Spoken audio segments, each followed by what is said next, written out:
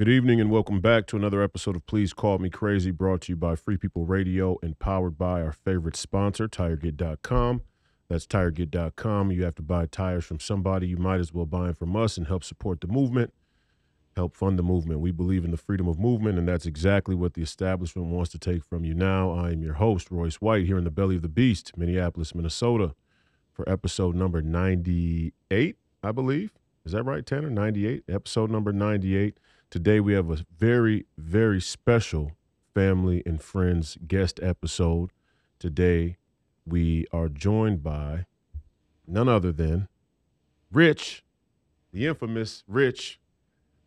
Rich, tell the people a little bit about yourself, your background. Well, first of all, I wanted to bring you in today to talk about economics. I think a lot of what I see in the media right now is leaning towards the sensational, let's say. I mean, we live in sensational times, and not to say that economics and some of the things that you're going to talk about with finance isn't pretty sensational. It's in and of itself. However, there's just so much out there on the internet, and a lot of it is pretty sensational, even almost obnoxious, I'd say.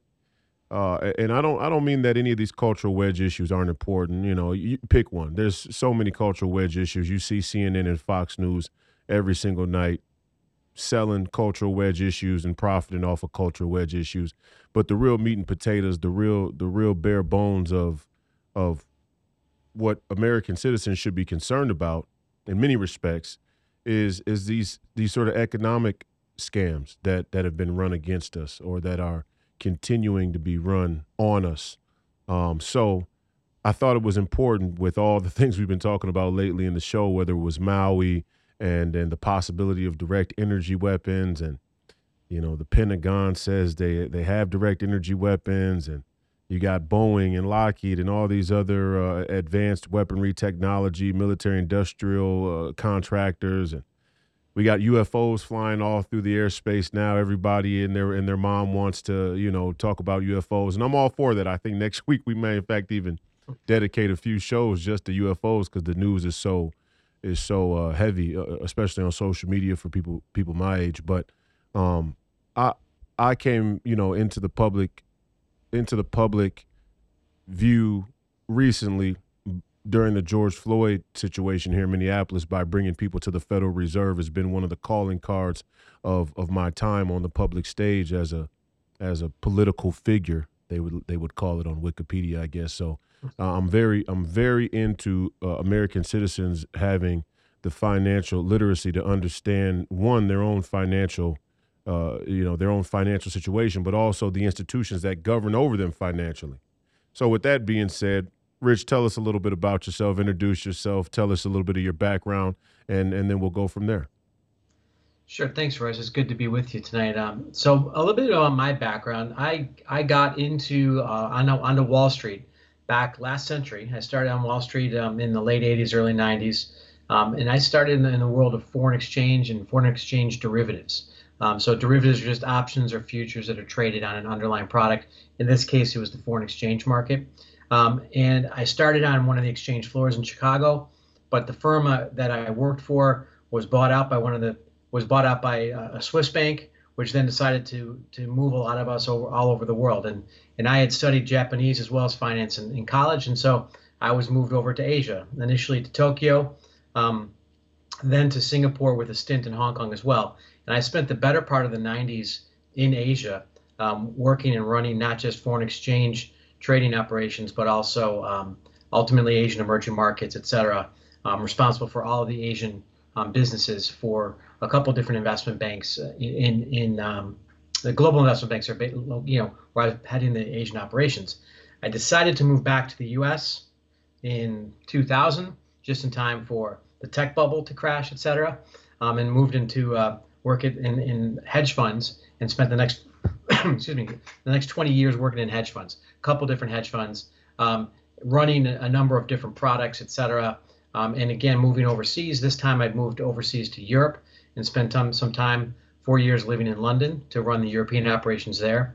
And then after 30 years of working on Wall Street, um, I decided it was time to kind of focus on a little bit different thing. And I was surprised because I've been started to teach at my alma mater, University of Illinois. I started to teach there when my daughter went there, and I got re-engaged a little bit.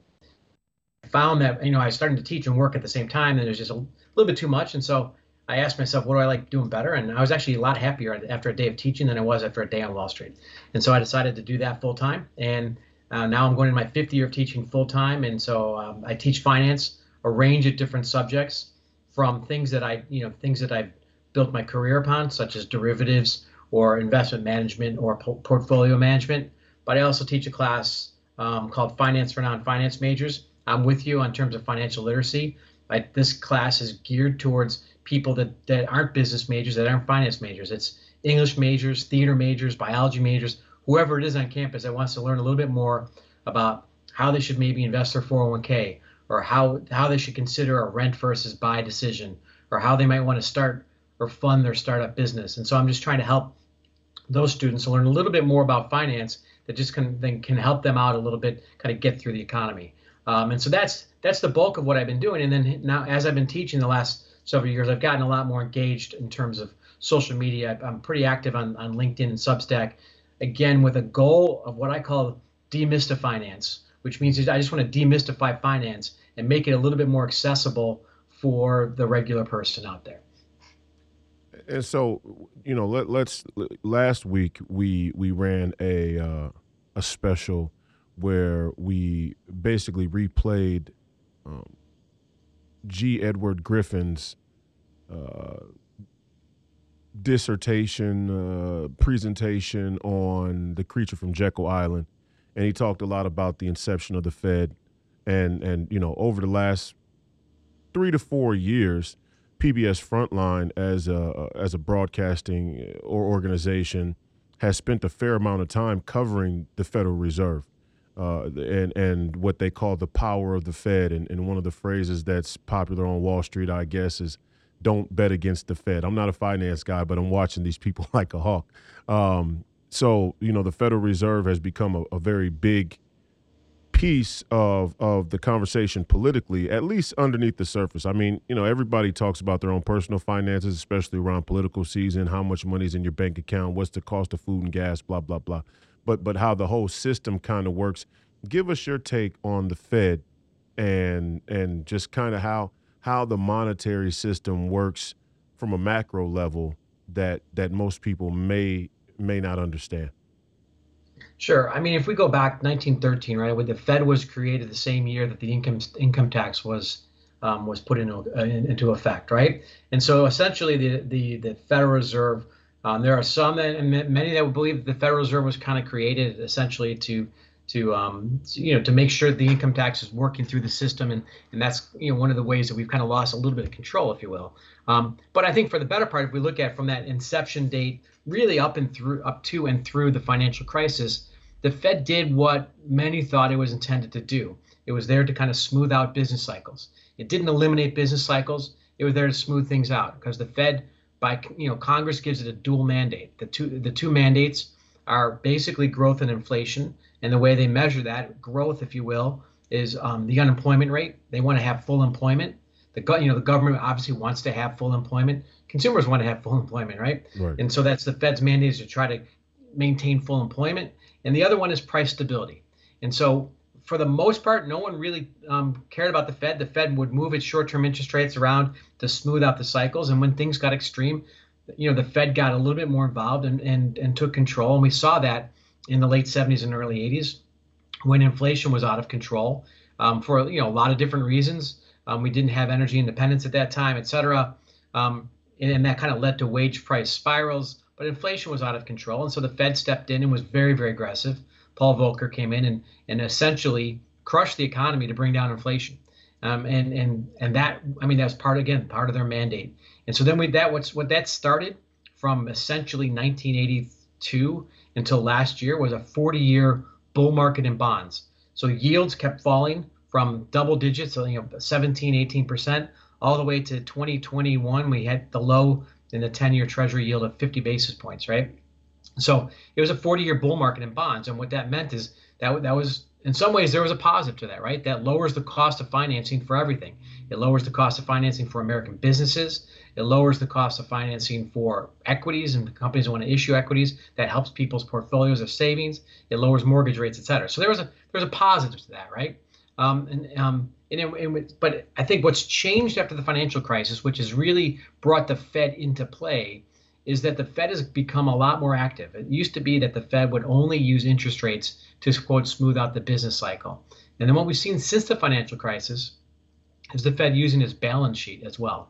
And that's what I think has a lot of people saying the Fed's maybe overstepped their bounds. They've used what we call quantitative easing, extraordinary measures. I think Ben Bernanke referred to them when they first came in. And not only have they not shrunk since they were put into place, but they've actually grown quite considerably, right? Right. The Fed's always had a balance sheet. The balance sheet was very rarely used. I think if you look at it, it essentially was in the single digits as a percentage of GDP for the history of the Fed. Post that period, we moved up to about 15 to 20% as a percent of GDP post financial crisis on these extraordinary measures.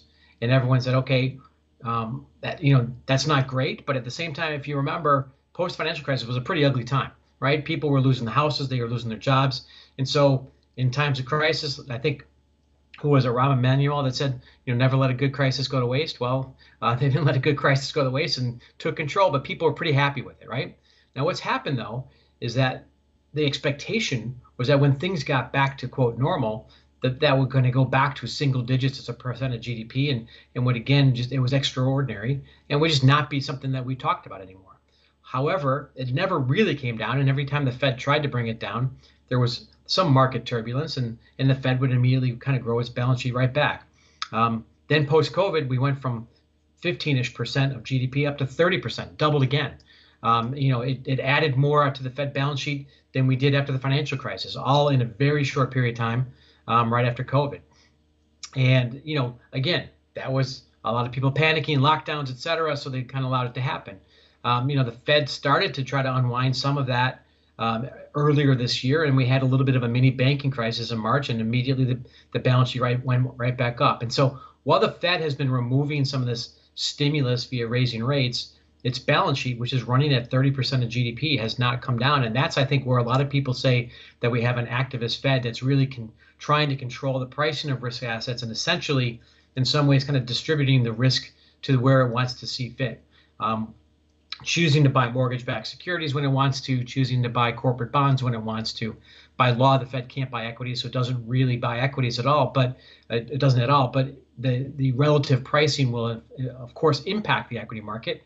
And if we did a simple overlay and correlation of equity prices versus the size of the Fed's balance sheet, you would find that there's a fairly tight correlation since the financial crisis. Before that, there was no correlation whatsoever. So I think if we go back and go look at pre-financial crisis, I think most people would say the Fed largely did its job.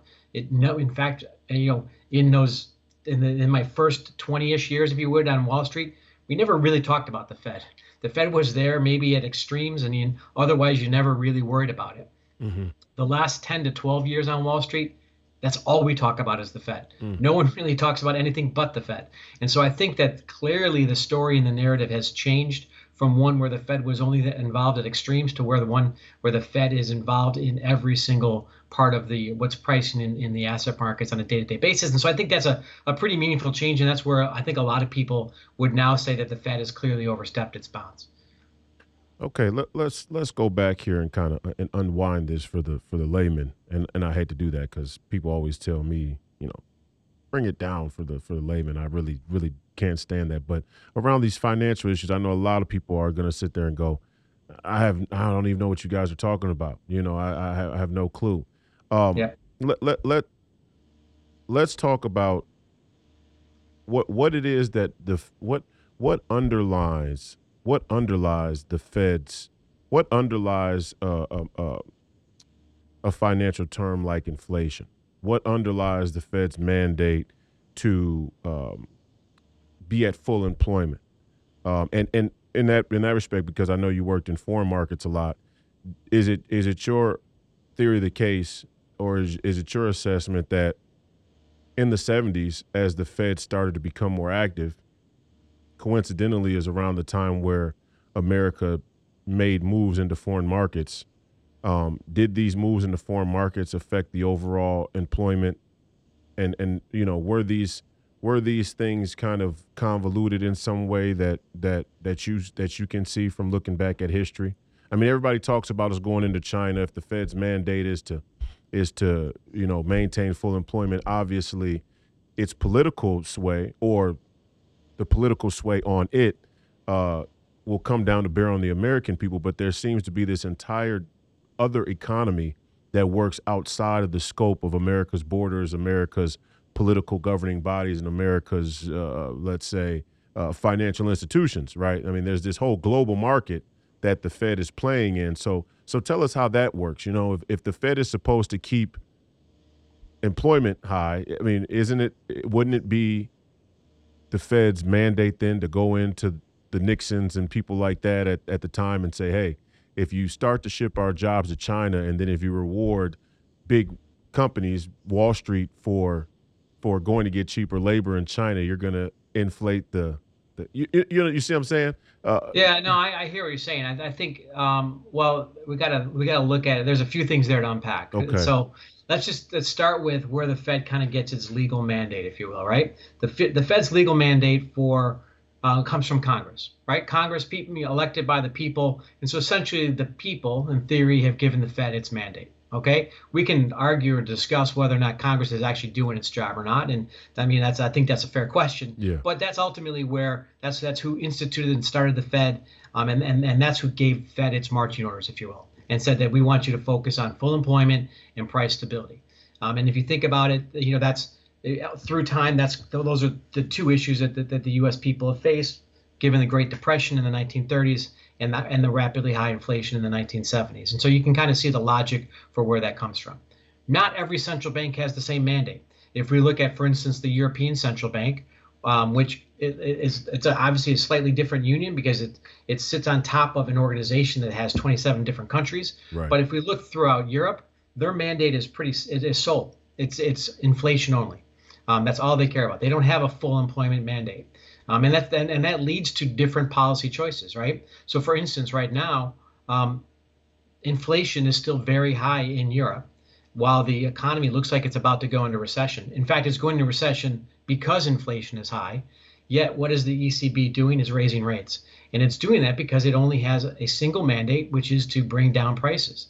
And famously, it did this right before the financial crisis when the economy was going into recession, but prices were high. It was still raising rates, even though it was pretty clear to most people at that time that things were going to get pretty ugly pretty quickly. And so that mandate, if you will, kind of leads to policy decisions. Given that the Fed has this dual mandate, these trade-offs between employment and prices, it has a little bit more flexibility in what it does, right? So even though inflation is stubbornly high, and we got an inflation report this morning which moved back higher, and it's above the Fed's target. The Fed has a target that it wants inflation to be around 2%, right? And let's look at it in terms of CPI. The Fed might use a different measure, but CPI I think is in the news. I think a lot of people are familiar with what the CPI basket, consumer price inflation, what it means. And that 2% isn't just arbitrary. That's essentially, if you look at for the last 130 years of America, the average inflation we've had is 2%. And so they're trying to keep it about average, okay? And if it's below 2%, they're trying to ease policy to bring it back up. And if it's above, they're trying to tighten policy, bring it back down, and that's where we are right now. So what's the trade-off then between jobs and inflation? Kind of getting back to your point then of when jobs were getting shipped overseas, not just in the 70s, but even during NAFTA, et cetera. Late 90s, yeah, exactly. Yeah. Should the Fed have been going to Congress or going to it goes before Congress twice a year, but could the president have called in the head of the Fed to talk about that? Sure. The head of the central bank is an advisor to the president. It has to report by law to Congress, and so it is responsible. And I don't recall all the different those testimonies they call Humphrey Hawkins testimonies after the senators that put him in place. I don't recall exactly what was being said, but it was pretty clear though that in some ways the jobs moving overseas And you remember at that time we had really, really high inflation, so the Fed was trying to bring it down. Those jobs moving overseas and the lower costs that would result actually made their inflation job easier. So it's not entirely clear to me that the Fed would, on the one hand, full employment was going to be more difficult, but on the other was going to help them in terms of inflation. So there was a trade-off there, and so I would think that there was probably some discussion about what the trade-off looked like. And there was something, and not to get wonky on you, but there's something that academics look at called the Phillips curve, which is the trade-off between employment and inflation. And it suggests that when unemployment gets too low, so when employment gets really full, we're naturally going to see inflation because people have choices of where they want to go to work and they're going to ask for higher wages, et cetera. Largely what we've seen through empirically the last 20 years or so is that hasn't really been a trade-off that way you would expect, the way that we saw in the 60s and 70s. And a lot of that lack of a trade-off, that lack of pricing power for employment, if you will, the lack that consumers didn't have the ability to go and ask for higher wages, had a lot to do with the fact that we were looking at this global labor pool. And if you ask for higher wages, they just ship your job off to another country.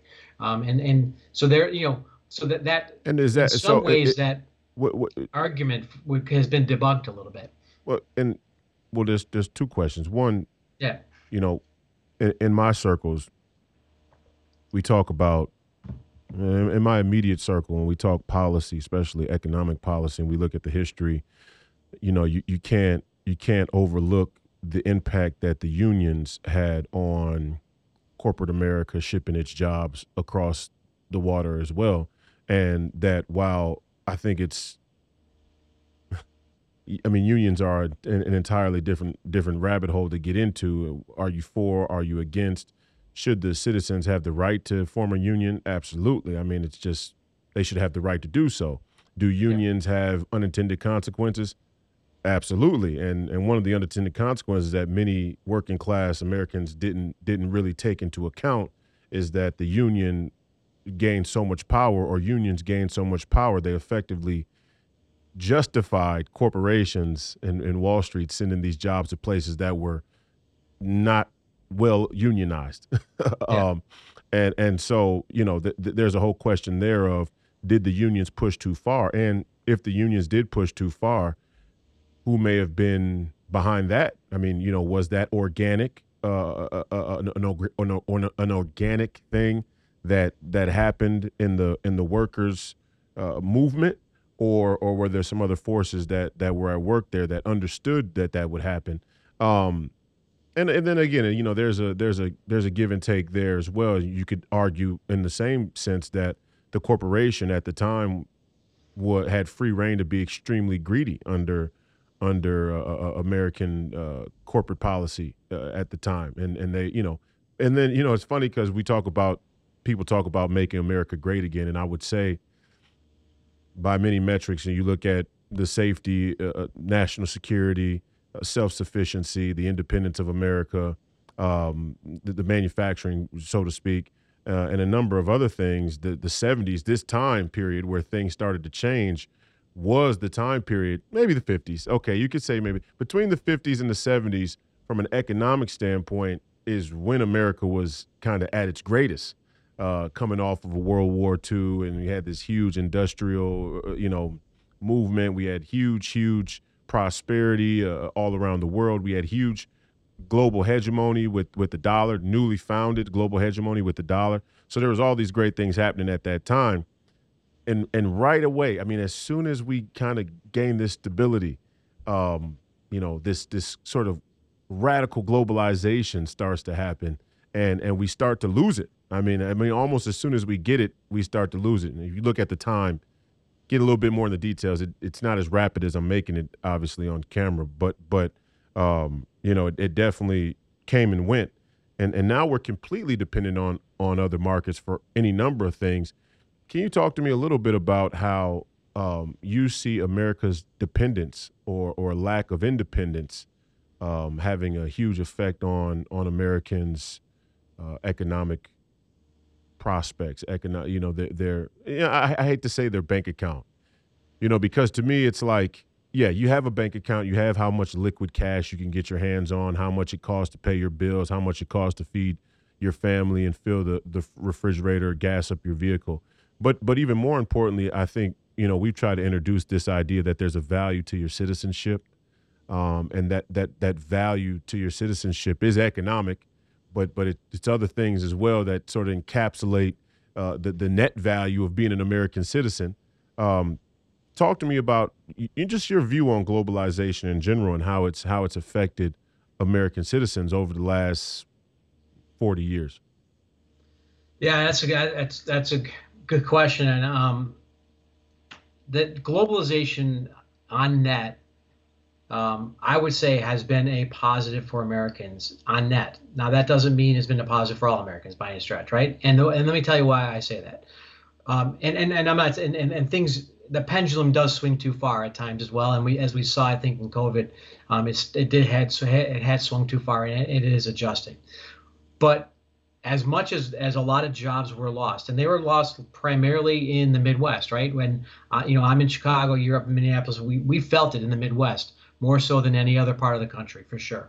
Um, but what did the America as a country, what did it get in return? It got a lot of cheap products back, right? It got a lot of cheap products back from the rest of the world.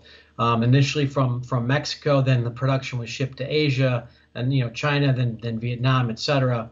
Um, and then you had Walmart come in and all of its production overseas. Amazon took over from that mantle in some ways, and Americans were able to buy a lot of stuff, right? We were able to buy a lot of stuff, and in some ways, if you measure your kind of quality of living, or your standard of living based on how much stuff you have, Americans are doing better now than they were doing in the 1950s or 60s or 70s in terms of how many Americans have two cars in the garage or have more than one But television. Rich, Or wait, you know, one I second, just one I'm second. just saying that that's a one way you can look to measure it. But no doubt, no doubt. But isn't that sort of the fugazi already? I mean, in the whole deal. I mean, part of the fugazi in globalization, in my opinion, is this idea that it's part and parcel of what becomes a problem with economics and finance, especially big finance, global finance in general, is the metric of a person's quality of life. If it's driven by this sort of radical materialism, and I know it gets hard, right, when you're talking numbers, and especially you're talking business and economy and finance and markets and products and trading and goods, and it gets hard not to talk about the material aspect of it, because I mean it's all material measures. Yeah. But in many respects, I mean, the products that Americans got were really, did they really improve the quality of life? I mean, you're a teacher, for example, and it would seem to me that like a lot of the products that Americans got in exchange for this globalization only decreased the amount of people on average that would have any basic understanding of the type of things that you discuss. It's why I sit here as the host of the interview and think to myself, they told me when I ran for Congress that most people don't read above a fifth grade reading level in America.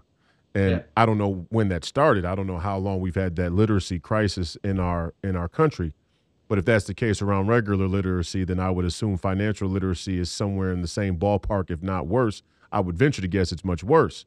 Yeah. But didn't a lot of these products that we got, and for example, an institution like the Fed or other institutions, other governing bodies, wasn't it incumbent upon them to kind of assess the overall health of the country against the economic potential and say, hey, yeah, we're going to get a lot of cheap microwaves and toasters from China or Japan or wherever it was, but the Yeah. huge trade off is that the American people are gonna become dumb. We're gonna become consumer whores, is for lack of a better term.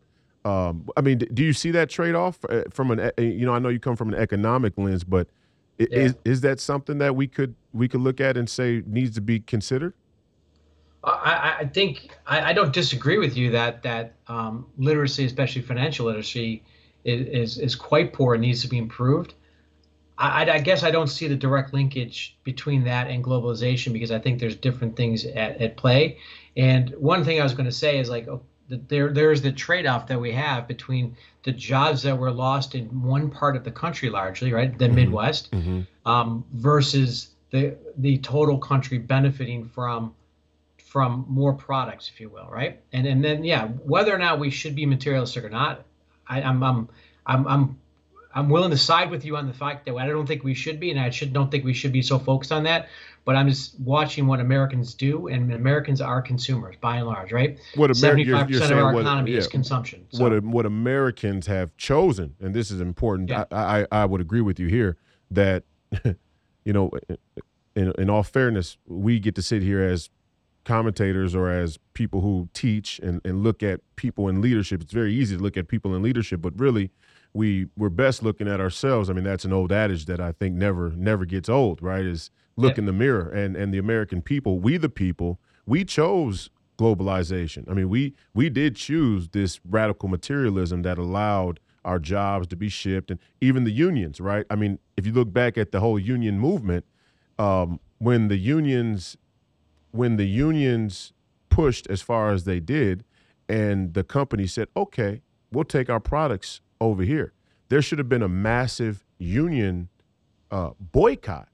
I mean, if their belief was ideologically driven, like yeah, down to the bone, then the unions would have said, "Hey, we're not buying any products that come from China either." I mean, the entire yeah. workforce is gonna go, balls deep on the ideology, and they didn't do that. They took their high-paying union wage jobs, and they took the cheap products that came from China from the jobs that went away from them, which was, is a real indictment of the American people. Keep going. I just wanted to add that in No, for people I think watching.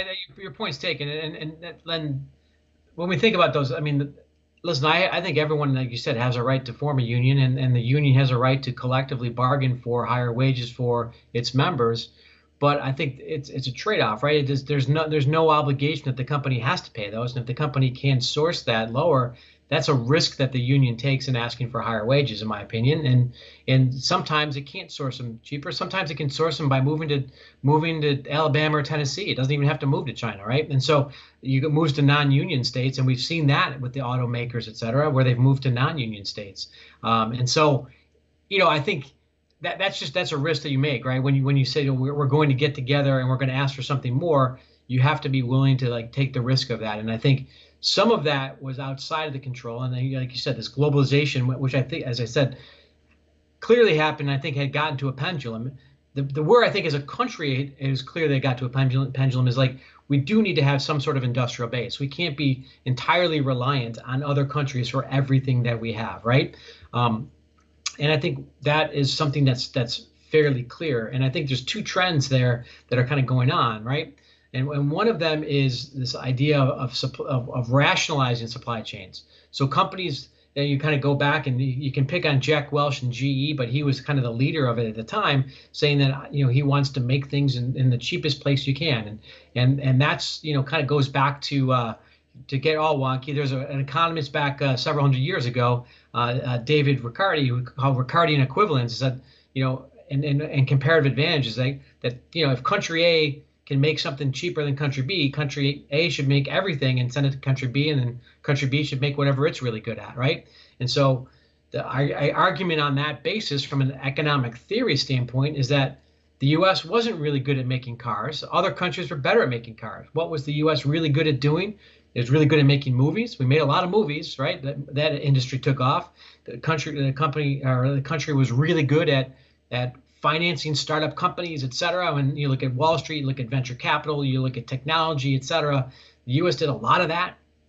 And so the U.S. was doing the things it did very, very well, and it was outsourcing what it didn't do well to other countries. Now, the education within that's kind of wrapped all around that. So when there's those adjustments, and I'm not one that thinks the government should get involved at all. I think I kind of would rather have the government not involved most times than not, because the government, in my opinion, typically doesn't do things better than private enterprise can.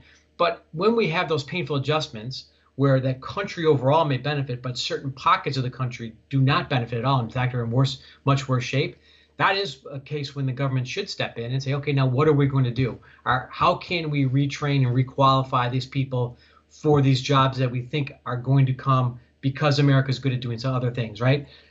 Could we have trained more people in the Midwest at filmmaking, at finance, et cetera? And I think that we could have done a much better job in that. And that's where there's the failure, I think, is in looking and identifying that situation and not fixing that wrong when we had the chance to do it several decades ago. And now now we're a couple of decades behind, right? Now, when I talk about the pendulum swinging back, we are seeing the pendulum swinging back. We're seeing companies trying to rationalize that supply chain, saying, I don't want to just make it. It's not just where I can find the cheapest labor, but I have to think about transportation costs. I have to think of reliance of my supply chain.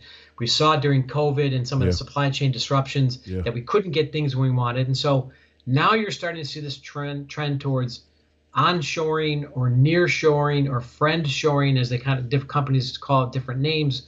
And really what it means is they want to make things closer to where they sell them. And so if they're selling things in the U.S., they want to make it in the U.S., but maybe it's in Canada or Mexico because we've got the trade agreements in place. It's going to be somewhere in North America. You can in walk Europe, there. It's not going to be made in Germany because it's expensive to make it in Germany. It's going to be made in Eastern Europe where things are cheaper and then sent into Germany. And things will still be made in Vietnam and China, but it'll be sold in Vietnam. It'll be sold in Asia overall. And so companies are still, what they're doing is they're spending more money to build multiple manufacturing plants around the world instead of having one engine of manufacturing that kind of service the globe. And that's a trend that will take at least a decade, right? We're probably 3, maybe 5 years into that trend. And it's going to take 10 to 15 years, right? It took 10 to 15 years for us to globalize everything. It's going to take us that long to deglobalize it in many ways. Now, will that fully benefit American workers? Partially, yes, right? There'll be more jobs for Americans because of that, but the 10,000 person factory isn't coming back. If that factory is coming back, as we've seen them built around the country, one, they're going to where states are offering incentives to build that, but two, they're being done with a lot of robots, et cetera. And so there's instead of 10,000 people, it might be several hundred people working in those factories, but it's not the factories that we had in the 1970s by any stretch. To kind of add on, I know I've gone on here a little bit, but there's another trend underlying all this as well, and that's a focus of company managements on stakeholders versus just shareholders. And so 1972, Milton Friedman wrote a piece that talked about how company managements should only focus on maximizing shareholder value as kind of the famous piece, and people want to point to that and say that gave CEOs carte blanche to just really focus on lowering costs and driving stock prices higher. And that's what happened. That's not exactly what Milton Friedman said, by the way. What Milton Friedman really said was company managements work for the owners of the company, right? They are agents. They're not principals. They work for the owners of the company, and so they should do whatever the owners of the company tell them to do. And that's what Milton Friedman was saying. And if the shareholders are saying we want to drive the value of our shares up, that's what management should do. What we are seeing increasingly now is that shareholders are saying, yes, we want our share prices to go up, but we want you to focus on our communities. We want you to focus on the environment. We want you to focus on employee well-being. And so that's all of the stakeholders involved in the process. And so we've seen this with the Business Roundtable, where 180 plus CEOs have signed on to say that they are going to focus on all stakeholders, not just share price, not just in lowering costs, but on the communities in which they live and work, on their employees and on their customers as well. And we've seen more of a trend of that, but we're still in the early stages of that shift. And so there's a lot of things that are shifting away from that kind of 1970s, 80s mindset towards lowering costs and globalization to kind of a more holistic view, if that makes sense. Yeah, yes, for sure. And on face value, right idea on face value. Who's implementing it is certainly a concern for a lot of people, and Sure. what their motivation is. I mean, because in the inception, you say, okay, like you mentioned, do whatever's best for the stock price, drive the share price up, which really meant do what the owner says. The owner has an economic incentive to maximize profits. I mean, that's just what we saw. Or, you don't need incentive, just basic human greed. Let's just say the level of altruism and humanitarianism was not once what it now projects itself to be today. And I say project because, again, I mean, there's a huge concern now that the global corporate community has had a significant swell in their uh, monopolization on any number of markets across the world, and that they have this sort of collective ideological mindset that they're trying to frame up. Not that individual people won't break off and do their own thing and have the ability to be very impactful, influential, have a lot of success in their own lane. But there certainly seems to be a serious effort, an effort that's more promoted, maybe that's promoted maybe now more than ever, to bring the corporate community together along some of these more holistic ideological viewpoints. And I think the telltale sign is something like the corporate equality index. Um, uh, yeah, I think it's the corporate equality index, and it's a third. It's a private. I don't want to call it a think tank. It's a private organization that was funded by Soros, and I don't mean to go conspiratorial, because certainly the New York Times doesn't want me to say George Soros' name at all. But anyway, his foundation funds the Corporate Equality Index, and the Corporate Equality Index is acquiring the allegiance of many global corporations around certain societal issues that have been deemed important. Some of what you said, much of it is race and equality of gender and sex. A lot of it is the environment. Those are kind of the two railheads of that push. And so now we're in a dangerous position where the corporation sort of gets to tell us how to live, right? And they have this ability to impact policy, which has long been considered a problem. I mean, the corporate Yeah. lobbying of the politics in America has long been consensus a huge issue, right? But now they're kind of coalesced around these particular issues, whether it be race or race and gender together, or the environment. And so now we're seeing a penalty placed on corporations who won't fall in line. And I just want to ask you, like, in a completely not a different direction, but as a slight tangent, to go back to the Fed and the interest rates. I'm starting to see somewhat of a correlation between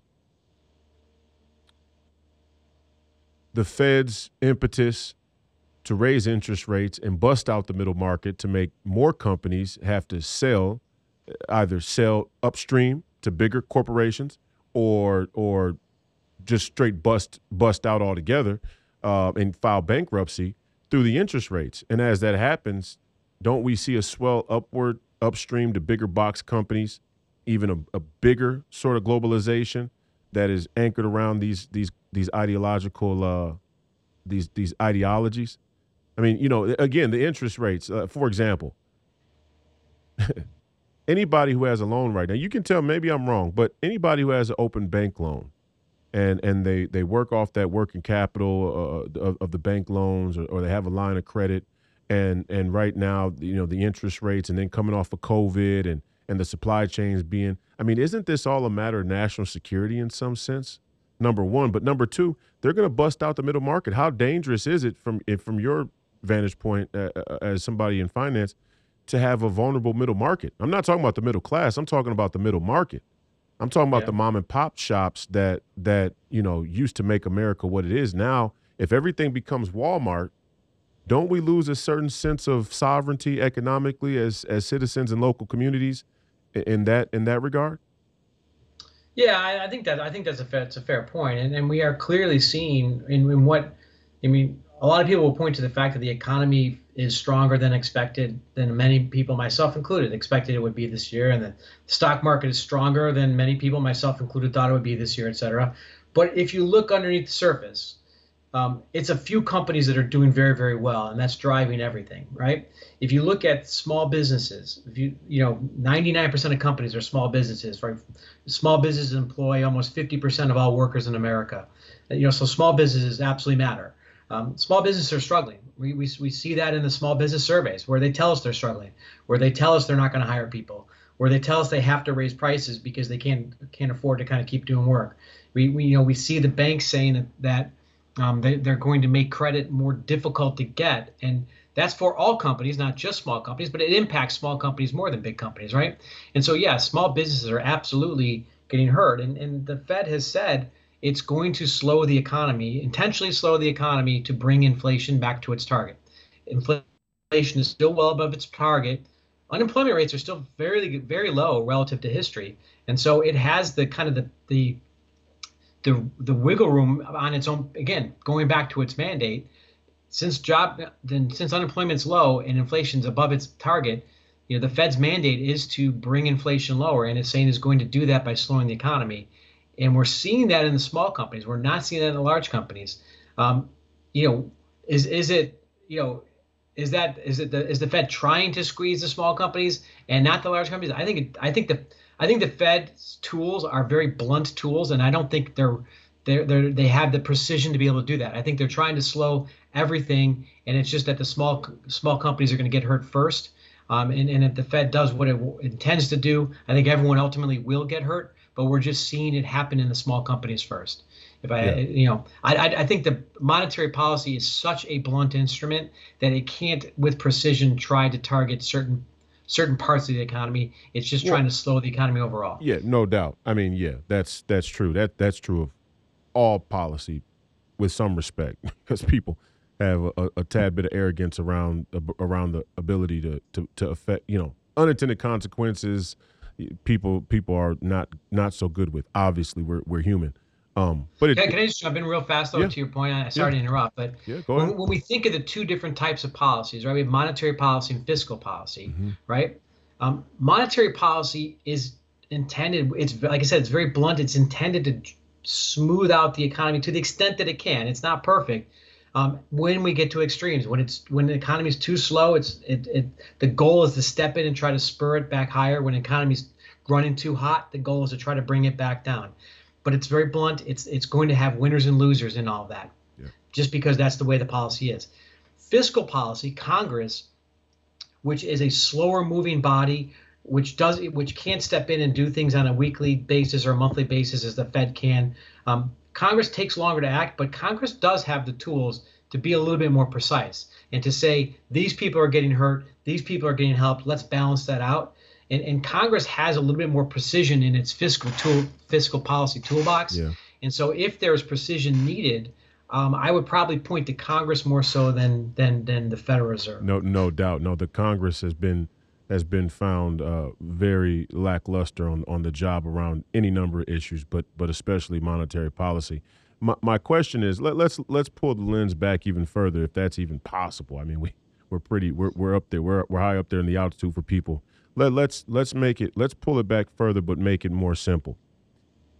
At the time when the Fed was instituted, there was definitely a very different attitude towards work, human beings, work, and the prospect of energy or growth economically across the board. Why? I mean, in the early 1900s, the technology was so far behind where we are right now. I mean, how far we've come in 100 years is almost it's unbelievable. It actually is quite unbelievable to think you had to, rotary phone, and now Sure. I can Skype with you from Minneapolis to Chicago instantaneously. Yeah. Modern marvel, to say the least. Comes with consequences. Comes with a lot of unintended consequences. I'm not anti-technology, but what I'm saying is there seems to be this runaway train now that even in the earliest days of the Fed, people couldn't have perceived, and now people have to ask the question, especially people who are leaders in economics and finance and policy. What is too much technology, right? I mean, uh, like part of the inception of the Fed, or as I remember, as I recall, or as I've read, or part of the entire industrial boom was, hey, we're going to give people credit because it's a net positive for everybody, right? I mean, We're going to have growth. We're going to be able to build. People are going to have jobs on the way. They're going to be able to get money, and the whole economy grows. And people have trouble understanding that there's your individual economic growth, but the economy as itself can grow. And that's based on human production and human energy and human population and all these other things. But there was a real, I want to say, spiritual investment, at least in the fact that human beings were going to be a part of whatever it was that was done financially, corporately, globally, economically, etc. Now we've come to this place technologically where it's very obvious there is a path, there is a vision out there, there's a horizon we can see where humanity is less involved. So from an economic standpoint, although isn't this a moment in history where it may be incumbent upon policymakers, government, and even people who are in the private sector to step up and say, hey, business to a certain point, but at the moment where we start lapsing humanity, we have to ask serious questions. Because, for example, I mean, there's a movie coming out. What's the movie coming out this week, Tanner? There's a lot of, with the robots, with AI. I forgot. I forget what it is, but they had a few like robots at a baseball game, at a football game over the past weekend to kind of promote the movie. I forgot exactly what it's called, but anyway, AI, ecto farms. I mean, where we're going with technology is going to be even more unbelievable in the next 10 to 15 years than it was over the past 100 years. And a huge piece of that is we don't need human beings to work. I mean, yeah, human beings in work has a business and economic function, but there's also a very human spiritual function, so is there a way to factor that in and still maintain some of the fundamental aspects of economics that we've built the country on? Yeah, I mean that's I would that's a tough question.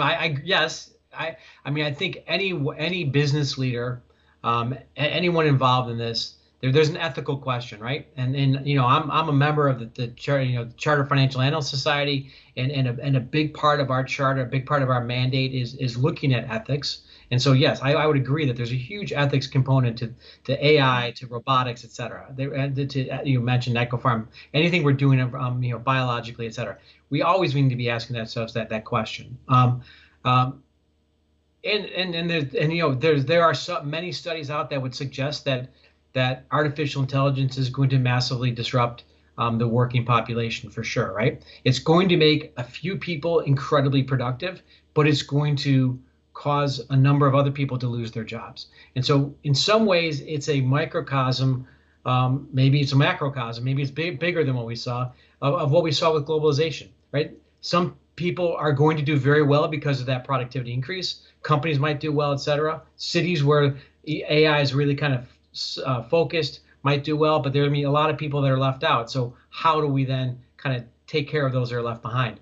I think, I can certainly see a very negative outcome in the way this plays out, but there's a positive spin on this, or not spin, but a positive way to interpret this, I think, is comparing this to the printing press, right? Before the printing press, which was this revolutionary technology when it came out, very few people had access to books. And books that were around were kind of written by hand or copied by hand, et cetera, right? And so a lot of people weren't literate at that time because no one could really afford to own a book. Then the printing press comes out, and all of a sudden now everybody could afford a book, and then literacy went up. So AI, there's a lot of people that don't understand how to code. There's a lot of people that can't code to get their questions answered. But AI also makes a lot of this technology, a lot of this power, a lot of this data analytics, a lot of the computing power that we have more accessible to the common person, because now instead of having to write a line of Python code or R code in order to get an answer back from a computer, I can just type into a chat GPT field the same way I would in Google and ask it some questions and start to get some answers. Now, it's still fraught with a lot of problems. I can assure you that, right? And you're not going to always get the right answer. There's the hallucination that these engines can do, et cetera. Yeah. And we're seeing subsequent iterations of these large language models, in some ways getting better, in some ways maybe getting a little bit scarier. But I do think there's a power that comes with it, but we do have as a I wouldn't put it necessarily entirely on the private markets. So I would say the private markets are the best to handle it. But as a society, we absolutely have an ethical question around how we want to see this deployed. Ultimately, I think, and then it kind of goes back to some of your other questions before, is if we see companies acting in an irresponsible fashion, et cetera, as consumers, as potential employees, et cetera, we do have in some ways the ability to vote with our wallets, to vote with our feet. If we don't like the way a company's acting, we shouldn't buy their products, right? And I see it with a lot of my students, if they don't like the mission of certain companies, they won't even consider working there. They'd rather not work than work at a company that they don't believe in. And so I do think that there's the ability. Now, not everyone can afford to do that. I totally appreciate that. Yeah. But there are some levels that we as consumers, as individuals, can take. Back in the 70s, it was shopping only made in America type products, right? When the issue was globalization. I think increasingly we want to, as consumers, we need to understand the mission, if you will, that companies have and are undertaking, and how products are being made, and how those companies are treating their employees, treating their customers, treating their communities. And do we want to be a part of kind of helping fund that by buying their products, or do we want to be a little bit more discerning? So I think there's an onus on everybody involved in the entire vertical integration, if you will. And we're going to switch directions here. I want you to talk more about the American economy specifically, and where you see some things headed in the near future. But before we go off of this track, one of the huge questions is being a debt society versus an equity society, and then you think, okay, if you're going to be a debt society, you probably don't produce a lot of things. That's probably be one way to be a debt society. Being an equity society would be, we produce a lot of things. Like China's kind of they're on their way to becoming an equity society. They're already, the projection is already there for them they're an equity society because they manufacture. So kind of manufacturing is tied to being an equity society in many respects. So there's a question like that, but also there's the question of death versus freedom. And I think it makes the American founding fathers, who were very primitive technologically, they lived in very primitive technological times, to ask, give me freedom or give me death, right? And yeah, now we see that questions like that become more prominent than ever, because let's take trucking, for example. Could you say that going to electric electric vehicles when it comes to trucks would make the roads safer? I mean, is that a reasonable thing to posit? Okay. Yeah. I mean, I actually would maybe even agree in some respects. Now, it may not be as safe as we think, and there'll be some kinks to work out. But ultimately, I think that computers will drive cars better than human beings will. Because, again, they don't get drunk. They're not texting and driving. They're not falling asleep at the wheel. They're not going at dangerous speeds just out of their own narcissism. Yeah, okay. But, I mean, isn't there's a level, number one, the truckers lose their jobs. And I think that's one of the markets that we can certainly look at and say AI is going to completely shatter the American truckers, industry. Because it's just going to be, I mean, AI cars don't need to eat, sleep. I mean, it'll become very cheap to pay for the service, to run the software. It's going to be so cheap. It'd be like downloading Microsoft Word. You $399 for the entire company, and you got a fleet of 10,000 truckers, right? I mean, basically, essentially, right? Sure. So the truckers are finished. The question is, what level of freedom are we willing to give up in pursuit of this aversion to death, right? And this is a very spiritual question. I know I'm asking a guy who's an economic genius, but I like to do that on Please Call Me Crazy. If it was a guy who was spiritual, I'd certainly ask him economic questions. But what level of freedom are we willing to give up? Because I'm not willing to bust out all the truckers and tell them we're going to retrain them in fourth industrial revolution technology it, to be safer on the road, I would much rather people make the choice to drive and act safer behind the wheel. And if they don't do that, we all kind of deserve the consequences of that. We've done a poor job as a society. The answer isn't to run away from humanity. It's kind of like double down. What do you think about that? Let's take a case like the truckers. Yeah, we're making the roads safer. Semis are going to be ran by AI software, but you're going to lose a lot of truckers, and Yeah. ultimately you may not be able to drive your own car in shortly thereafter, right? I mean, there's that prospect as well.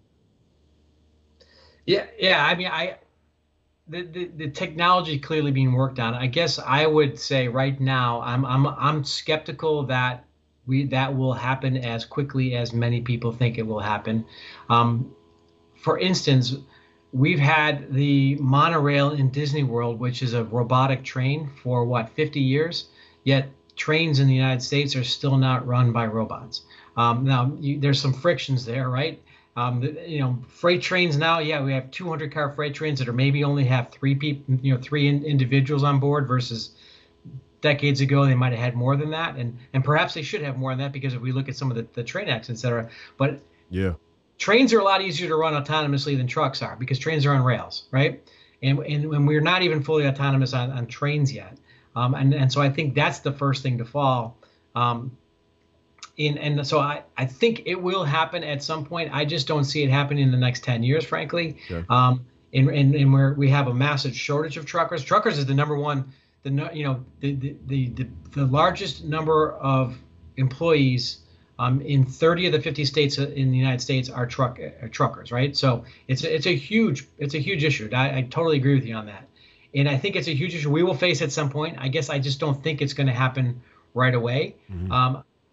And if it does, I think the first phase of it happening would be where you would see more truck convoys where there's one truck with a driver in it and two autonomous trucks following behind that truck as kind of a convoy as a way to make things a little bit more efficient. Mm-hmm. And we're not there yet. Now, as far as like, do people want autonomous cars versus driving, et cetera? I'm all for personal choice on that front, right? I'm all personally. I don't feel safe enough that any of the cars have the right autonomous technology, but at some point, I would love to have a car drive me all over the place, etc. I could care less. I don't really like driving. My son, on the other hand, absolutely loves driving. He goes out and drives just for fun. So for him, yeah, that's taken away a lot of the freedoms, things that he enjoys. So I could totally appreciate from an individual freedom standpoint that's something that he's not willing to part with. It's something that me perhaps might be willing to part with. And I imagine if we kind of extrapolate that across all Americans, there's some that don't mind giving up that freedom. There's others for whom that is like an existential part of giving up their freedom. And so I think that that's a part of that kind of ethical debate that I think we need to have. But I think before we even get to that part, I look at it and say, okay, yes, I know there's some autonomous taxis going around certain parts of San Francisco, et cetera. However, we're only talking about in ring fenced areas where we have, we live in the Midwest. There's not a lot. We don't even have, the white and yellow lane marking stripes in most of the roads in Midwest are gone because of the weather, right? It's not clear to me how well autonomous vehicles are going to work in the Midwest when we can barely get them to work right now in warm weather states. It will get there at some point, but it's not clear how that will work. Yeah. And on top of that, I just think that we're a long way from. We're still a long way away on that technology. It's being worked on. But like, for instance, if an autonomous vehicle gets into an accident, who's responsible? Is it the person who owns the autonomous vehicle? Is it the autonomous vehicle manufacturer? Is it the software manufacturer, the chip manufacturer? More is it the litigation. Insurance company? More litigation. I mean, there's a lot of legal issues that we have to figure out before we can even get to that point of autonomous vehicles on the road. So I just think there's a lot of frictions. That doesn't mean we shouldn't talk about it. Doesn't mean we shouldn't worry about it. It's part of this discussion around, this ethical discussion about how we want things to go. I think it's certainly worth having that discussion. I guess I just see that that's a little bit further out that I'm not. I think there's bigger fish to fry right now. Yeah. Okay. Let's talk about the bigger fish right now. Let's talk about the U.S. economy, where it is right now. Where is it vulnerable? Particularly the dollar. I definitely want to talk to you about the BRICS. I know that people are afraid, concerned and they're rightfully concerned about the BRIC alliance. Um, I see the dollar as being stronger than many people give it credit for, but I also know that much of currency is driven by participation, right? I mean, the belief in currency is just as much a factor of a currency strength as Sure. whatever markets are entangled, right? It's like Yep. there's a belief factor in it, and certainly there's a concerted effort right now around the world to restructure what was done in Bretton Woods Conference, that the United States dollar was going to be the global reserve currency. I think you see a rejection of that coming out of China, spilling over into Russia, and then Russia going on a recruitment tour along with China to get nations in Africa on board. I mean, India's in the BRICS, but I would argue that right now, at least, Modi is more aligned with a more nationalist, India first type of mentality. Although India has all kinds of issues unique to it. But tell me, what do you think about the U.S. economy right now in terms of its health and stability, and then the dollar as well, and the prospect of the BRICS alliance? Sure, there's a lot to unpack there again. So, what would I say first of all when I talk about the U.S. economy? I think you have to break it into two issues: one cyclical and one secular. So, cyclical, what do we think is going to happen? What do I think is going to happen over the next 12 months? I think the U.S. economy gets weaker over the next 12 months. Why do I say that? Because the cost of money has gone up considerably. The availability of money has come down considerably. Banks are going to make it harder for people to get money because banks are losing deposits, and for a bank to make a loan, it needs to have a deposit that backs it up. And so as the deposits have left, the banks just can't make as many loans as they used to. And we see that the banks are telling us that. The cost of money has gone up by 5.5% over the last 18 months to 2 years.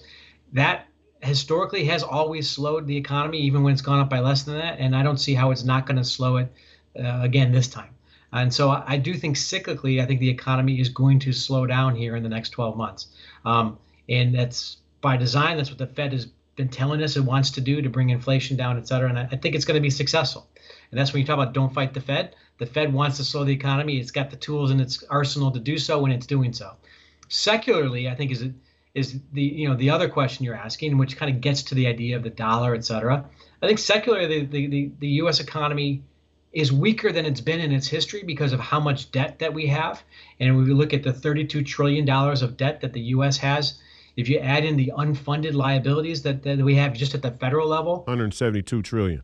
yeah, absolutely. The U.S. economy from that standpoint has never been weaker. Okay. And so I think that's something. And when we look at, when we look at the issues of entitlements, which, baby boomers, et cetera, are a huge cohort of the population, and then that's really going to start bringing on Medicare and Social Security, it's going to go in a parabolic fashion here in the coming years. I think that's going to serve to secularly cause a lot of problems for us, and then that means that we're going to have to raise taxes in order to kind of fund that, and that's going to serve to slow down the economy as well. Now, so that kind of all serves to say that the potential growth rate for the economy looks like it will be slower in the future than it has been in the past. Now, when you talk about the dollar, foreign exchange is always a relative discussion, right? So it's not in absolute terms, because it's like, okay, do I prefer the dollar to what? To euros, to yen, to Chinese renminbi, to Indian rupees, to Brazilian real? Do I prefer it to gold? Do I prefer it to Bitcoin? It's always a relative discussion that you have on that. And when I look at all of the other alternatives, many of which I just mentioned, I don't see any of those that I prefer to the US dollar. Does that mean that currency has been and always will be political? And as you said, fiat currency, like anything else, it requires confidence, right? It requires a level of confidence to want to conduct your business there. The fact that we have to pay our taxes in dollars and we're paid in dollars, and the U.S. government has a big military, gives me a little bit more confidence that the dollar is going to be around. But when I look at it versus Europe, do I think the U.S. is in worse shape than Europe? No, I don't. When I look at it versus China, China's in worse shape than the U.S. China's got a lot of debt, a lot of unfunded debt. China's population is shrinking. There's estimates that says by 2100, China's population is going to be less than the United States. And so China's had this miracle of because of urbanization of the last 20 years and or globalization and then urbanization within its country. And I think that we've seen the peak in China. I think China is going to be on this slow course lower. I think the China that we will see for the next 30 years is the Japan that we saw for the last 30 years. And I'm fairly confident in that. India is a completely different story. India's got very positive demographics. It's got a very large and growing population of 20 to 40-year-olds, very educated, et cetera. It's got its own frictions, historically, a lot of corruption in India. So I think that's a concern. But India's probably got the most tailwinds to it. But when you look at all the other parts of BRICS, Brazil, Russia, China, South Africa, yes, they maybe added Venezuela in last week, et cetera. There's no part of that BRICS that I'd want to own or conduct my business in personally. Will they do it themselves? Perhaps. I think you're right, though. India right now is really just looking for the best deal. It doesn't necessarily want to align with those. It's just really kind of looking out for its own self-interest, and it imports a lot of food from Russia right now. If it could get that food more cheaply from somewhere else in the world, I think there's no alliance there. And India and China do not get along, have never gotten along, and so there's no reason to think that that's a stable alliance. And so I look at that and say the BRICS is an organization that I understand why it's coalescing right now, but I don't see that as something that's going to stand the test of time. You look at Japan's another large economy out there facing a lot of their own demographic problems, et cetera. I don't see an alternative to the dollar. So will the dollar lose a little bit of its hegemony? Perhaps. Will it go below 50% of world currency reserves? I doubt it. And so I just don't see where there's any sort of cataclysmic issue with the dollar relative to all these other places, even though I think cyclically and secularly the dollar has some challenges ahead of it. But they're not insurmountable challenges if we could get the right leadership in place to be willing to answer some of these questions. Unfortunately, right now, it doesn't appear that we have the right leadership in place, whether that be in the administration or in Congress. And so that's what kind of makes me a little bit more downbeat if I look at it objectively. What are some of those things that you would do with your experience? What are some of those things that you would do if you could have the ear of a future president or senator or congressman or woman? Or the head of one of these agencies? What are some of the things that you would deploy to address the issues that you see with the dollar in the short term, in the entry, the ones that are surmountable, the things that we could positively impact? Well, I think we need to have a realistic discussion around entitlements. I'm not saying that any entitlements should go away. As we said, baby boomers that have been relying on these to be there when they retire, they should be there for the people when they retire. However, there needs to be some restructuring of this because that's not something that is sustainable, right? And we talk about you mentioned the $170 trillion. We can't afford that. And so if we can't afford it, we're not going to be able to pay it. And so either they're all going to go away or we can restructure it and make it so it's a little bit worse off for everybody, whether that be means testing for certain elements, whether that be extending the retirement age to 70 or 72 from 65, staged in over time so it doesn't really impact too many people immediately. And that even kind of filters all the way down to looking at a lot of the pension problems that we have at the state levels, right? And so it kind of filters all the way down. It's just to me, it has to be an objective discussion surrounded by facts that just says we can't afford the path that we're on. So what changes can we make that we can afford this going forward without having to radically alter the promises that we've made to people? And some of those discussions can be had. I mean, and then I think ultimately, to me, it's when we look at the fact that we've got 130% debt to GDP at the federal level, that's not sustainable. The academic studies have been done by Reinhardt and Rogoff, et cetera, suggest that anytime a country's debt to GDP exceeds 100%, that's when we have a crisis, and we're at 130%. We haven't had a crisis yet, perhaps because the U.S. dollar is a reserve currency. But I think that doesn't mean that we're healthy. And so I think we need to really think about what we need to do in terms of shrinking government overall to bring that debt to GDP lower. It doesn't look with some of the demographic challenges that we have that we'll be able to grow our way out of it. And so when we've got too much debt, there's usually a few different ways you can get out of it. You can grow your way out of it, but as countries and especially the U.S. are aging, that becomes more difficult for us to do so, right? We can't really grow our way out of it if the population's not growing. We can restructure. There doesn't seem to be any political appetite to do that. I think that's probably the right way to do it. We can default, and we've kind of brushed up against that with these debt ceiling debates in the past, and I don't think anyone really wants the U.S. government to default on its debt. And the last way we can get out of that is to inflate, and that's the easiest way. It's the most painful way for consumers, but that seems to be the way that our policymakers are choosing to get out of this burden of too much debt, is to inflate our way out of it. And unfortunately, that's the path that we're taking. I would prefer to see us restructure those liabilities so that they become more affordable as a country. Professor Penn here from MyBookie, and I know as a bettor, you demand perfection, and MyBookie delivers. NFL, college football, and a brand new cash out system gives you options to bet and win all season long. First two legs of your parlay hit, cash out early and place another bet, or let it ride for a chance at a bigger payday. Join the MyBookie family for an entire season filled with daily odds boosts, same game parlays, and super contests. This season, MyBookie has a no strings attached cash bonus that lets you deposit and withdraw quick. Use promo code FPR on a deposit of 50 or more, and you can receive up to $200 in cash instantly to your MyBookie account. Bet your deposit amount once, and you're ready to withdraw at any time. Again, that's promo code FPR to claim your cash deposit bonus. You can bet anything, anytime, anywhere, only with MyBookie.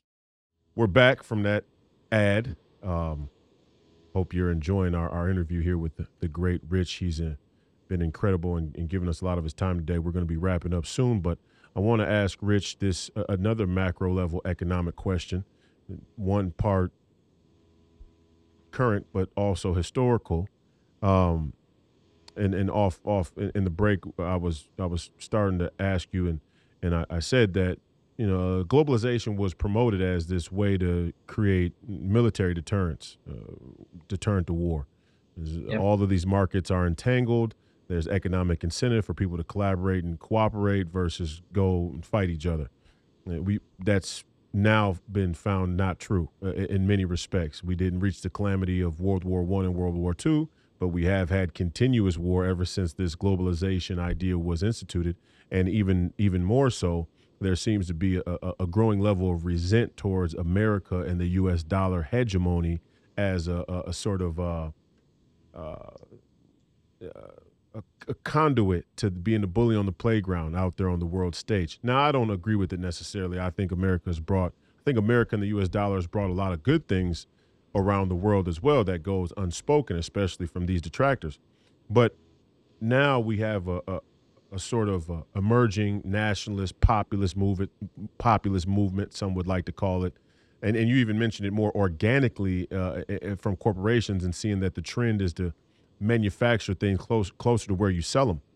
Yeah. Is it prudent for us, when we think about an academic idea like Mackinder's World Island theory, Mackinder's theory of the World Island, is it prudent for us to slowly but surely detach ourselves from whatever parts of the global economy that we can? Is there any benefit to an isolationist nation? Especially, we talked about India. India has its deal it has to deal with because it's on the landmass with China and Russia and all these players. We don't have those problems. And I'm not saying we abandon India or any of our allies out there in the world, Taiwan, Japan, a lot of the nations in the South China Sea after the World War II became Vietnam. I mean, they became we became a protectorate over them in many ways. South Korea, our European allies, obviously, there's a huge jump ball, I think, right now for Africa and the resources there. But effectively, America has much of everything it needs essentially here between North America and South America. So is it prudent to disentangle ourselves from these global markets over time as a matter of national security and safety, even if we want to try and collaborate with them? Is that a policy prescription somebody like you would get on board with? I don't. I guess I wouldn't get on board with completely disentangling from the global economy. I mentioned before, I thought maybe the pendulum had gone too far in terms of globalization. Hmm. I think if we look at the entire post-World War II trend for the last 80 years or so, that the Washington consensus, if you will, of where you mentioned that the U.S. plays the world's policemen, and in exchange for that, markets are open to U.S. goods. The U.S. is able to import cheaper product that it wanted. We price things in U.S. dollars so that capital gets recirculated into U.S. markets, which brings down the cost of capital for U.S. businesses and U.S. consumers. It's helped Americans broadly, though there have been pockets, as we've talked about, that have been hurt in that.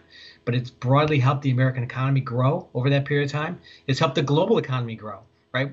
It's lifted more people globally out of poverty than at any time in history. Is it perfect? By no stretch is it perfect, right? Are there lots of places that could still do better? Absolutely. Is there lots of animosity, as you pointed to? 100%. That's always going to be the case, and it's all directed at the U.S. because the U.S. was leading that fight. And so I think from the standpoint of the U.S. should, in my opinion, U.S. should always look at this and say, what is our own self-interest in this? What are we going? And really, it's a two-way street. What are we getting out of it? It wasn't really clear what we were getting out before. I do think that there's probably more of an argument now than ever of kind of pulling back because, like you said, we are self-sufficient from a food standpoint. We're self-sufficient from an energy standpoint. We're self-sufficient from as we rebuild at least within North America, our industrial base will be self-sufficient from a manufacturing standpoint. So there is that argument, and then there's less. Then we would be less inclined to see our own self-interest hurt around the world. Now, of course, we do have allies. We have allies around the world that we want to still stand behind and stand with. There wouldn't be in that world, though, there wouldn't be the need to be the global policeman and be involved in every single incident that there is. But there's a trade-off to that. And the trade-off to that is that capital won't get recycled as much to the U.S., that our inflation will be higher, that our cost of money will be higher, that our economic growth will be slower. That may be a cost that we're willing to pay for these other benefits of being self-sufficient, et cetera. And that's a trade-off that we'll have to make, and people will make that trade-off every time they go to the ballot box, hopefully, if we have the right candidates in place. Yeah. But there's no silver bullet solution, right? There's a solution where, yes, the positive is we're not involved in every conflict around the world creating animosity, but the trade-off to that is that our cost of living is going to be higher, and so maybe we won't be able to have as much as we did before. And there's plenty of people that tell you we don't need as much as we had before, right? Anyone that's cleaned out a parent's house that, I cleaned out my parents' house they lived in for 60 years and they had so much stuff, then it'd be really nice if we didn't have so much stuff. I totally appreciate that. So I think there's trade-offs, and I think that's what we'll have to, as a people, we're going to have to answer that. I think the conditions are such that probably more so than any time in my lifetime or yours, we're able to have that discussion where we don't need to be abroad because we do have self-sufficiency on so many levels. And so, as a parting shot here, and we want to have you back on in the very near future. So hopefully we can schedule some time for a part two. I like to give my family and friends guests a two-part motif now, so we can go one, talk about the current, maybe go back into how you grew up, be a little bit more casual, or some pressing issue that may pop up in the next week, something we didn't get to. And I definitely wanted to get to your time on Wall Street and some of the things that you saw on Wall Street that were good, some that were bad, some that you formed ideas around policy that could potentially help a young senatorial candidate think about how he should be approaching Washington at a time where there are huge questions about Wall Street's involvement and influence over politicians, just as well as just American life in general. Sure. But in parting here, and as a segue to our part two, start me off on where you were during the collapse in 2009, and what was it like then for you? Well, I mean, I'll just tell you what I told when I first moved to London. I moved to London at the end of 2007, and when I moved there, I was taking over our European operations in London, and I told everybody, just so you guys know that every time I make a big life move like this, the economy tends to collapse. And I said that because I moved to Tokyo in 1990, right at the top of the Tokyo bubble. I moved into trade in Asian markets in time for the Asian financial crisis. I moved back to the U.S. in time for the U.S. tech bubble, and so here I was making another life change right in time for what happens to be the great financial crisis. Just and just so you know, I moved into academia full time right in time for COVID. So just I'm able to hit a lot of these high points just at the right time, it seems. What was it like? I would say that in some ways it was the best place to be, and in some ways it was the worst place to be. London is a unique place in the financial markets. That it's the kind of well, people would say that New York is the center of the world because of New York Stock Exchange and the Nasdaq, et cetera. From a geographic and time zone standpoint, London's the center of the world because you come in the morning and the Asian market is still open and you can see how the Asian markets trades. And then by the time you're going home, you're trading the U.S. market. And so in London, the market's never closed. The Asian market's open and the U.S. market's open. And so the great thing is you get to see all of the different reactions that are going on and have a little bit more cohesive picture of how all the different investors in the different geographies across different asset classes are responding to the news. And I felt like I had a much better picture of what is going on and how people might respond. That's a good thing. The bad thing is you end up working very, very long hours. You never see your family, and you're having to deal with 27 different regulators in Europe and not just one regulator in the United States. And so it creates for a very long day, very stressful day, et cetera. So there are pros and cons. And I'd love to talk about it more, but I mean, I think that the financial crisis was the culmination of a lot of different issues. Were there Wall Street excesses? Absolutely, there were Wall Street excesses. Was there bad policy before, during, and after the Great Financial Crisis? Absolutely, there was bad policy. Were there bad decisions made by consumers along the way? Yes, there were. There was all of the above.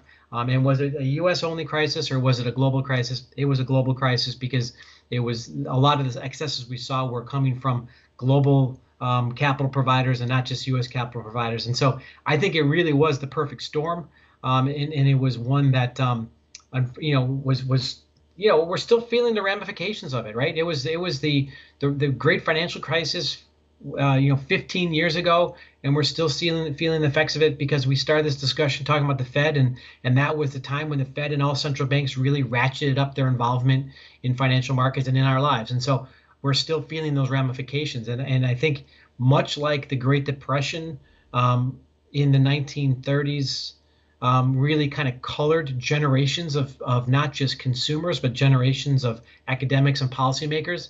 I think the great financial crisis is going to do exactly the same, and we'll be talking about it in 50 years and looking back at it. I think it was that monumental of a moment. Well, thank you, Rich. We appreciate the time, and tell us a little bit about where we can find you on social media. If you wrote a book, am I correct? I didn't write a book, but you can find me on Twitter at Excell Richard is EXCELL Richard on Twitter. I do a lot on LinkedIn. I'm out there every day on LinkedIn, and I put what I call a chart of the day. Like I said, I try to demystify finance. I talk about what they're talking about on Wall Street and try to bring it down to layman's terms so they can understand what they need to do in terms of thinking about their 401k, et cetera. And then I write a weekly Substack, which is for all audiences. And it's called Stay Vigilant is the name of the Substack. Again, the goal here is just to demystify and make the topics that we talk about in the economy, in the finance and markets, we try to make them more accessible to everybody. A lot of that stuff, I started writing it for the sake of my students because I would talk about those things in class. Before I knew it, fellow professors, neighbors, friends, former colleagues, everyone was saying, "Hey, I like what you're doing. Can you do a little bit more of it?" And so I have, and I get no material benefit. I get a lot of benefit though from helping kind of spread the good word, if you will, of just making people a little bit smarter. The great Richard Excell, ladies and gentlemen. We appreciate your time today, brother. We hope we'll get you back soon to give us more updates and more perspectives and insights on the world of finance and economics. We wish you well in teaching your class there in the great city of Chicago. Stay safe, stay warm as the autumn and the winter approaches. We got a cold one ahead of us, despite all of the the global warming never gets warm enough in Chicago and Minneapolis in the winter for us. I invite global warming. It would be great for us, right? Absolutely. But we appreciate you, brother. Appreciate your time. Please join us again. For everybody else out there, the fight continues. Godspeed. Thanks, Royce. Thanks for being here.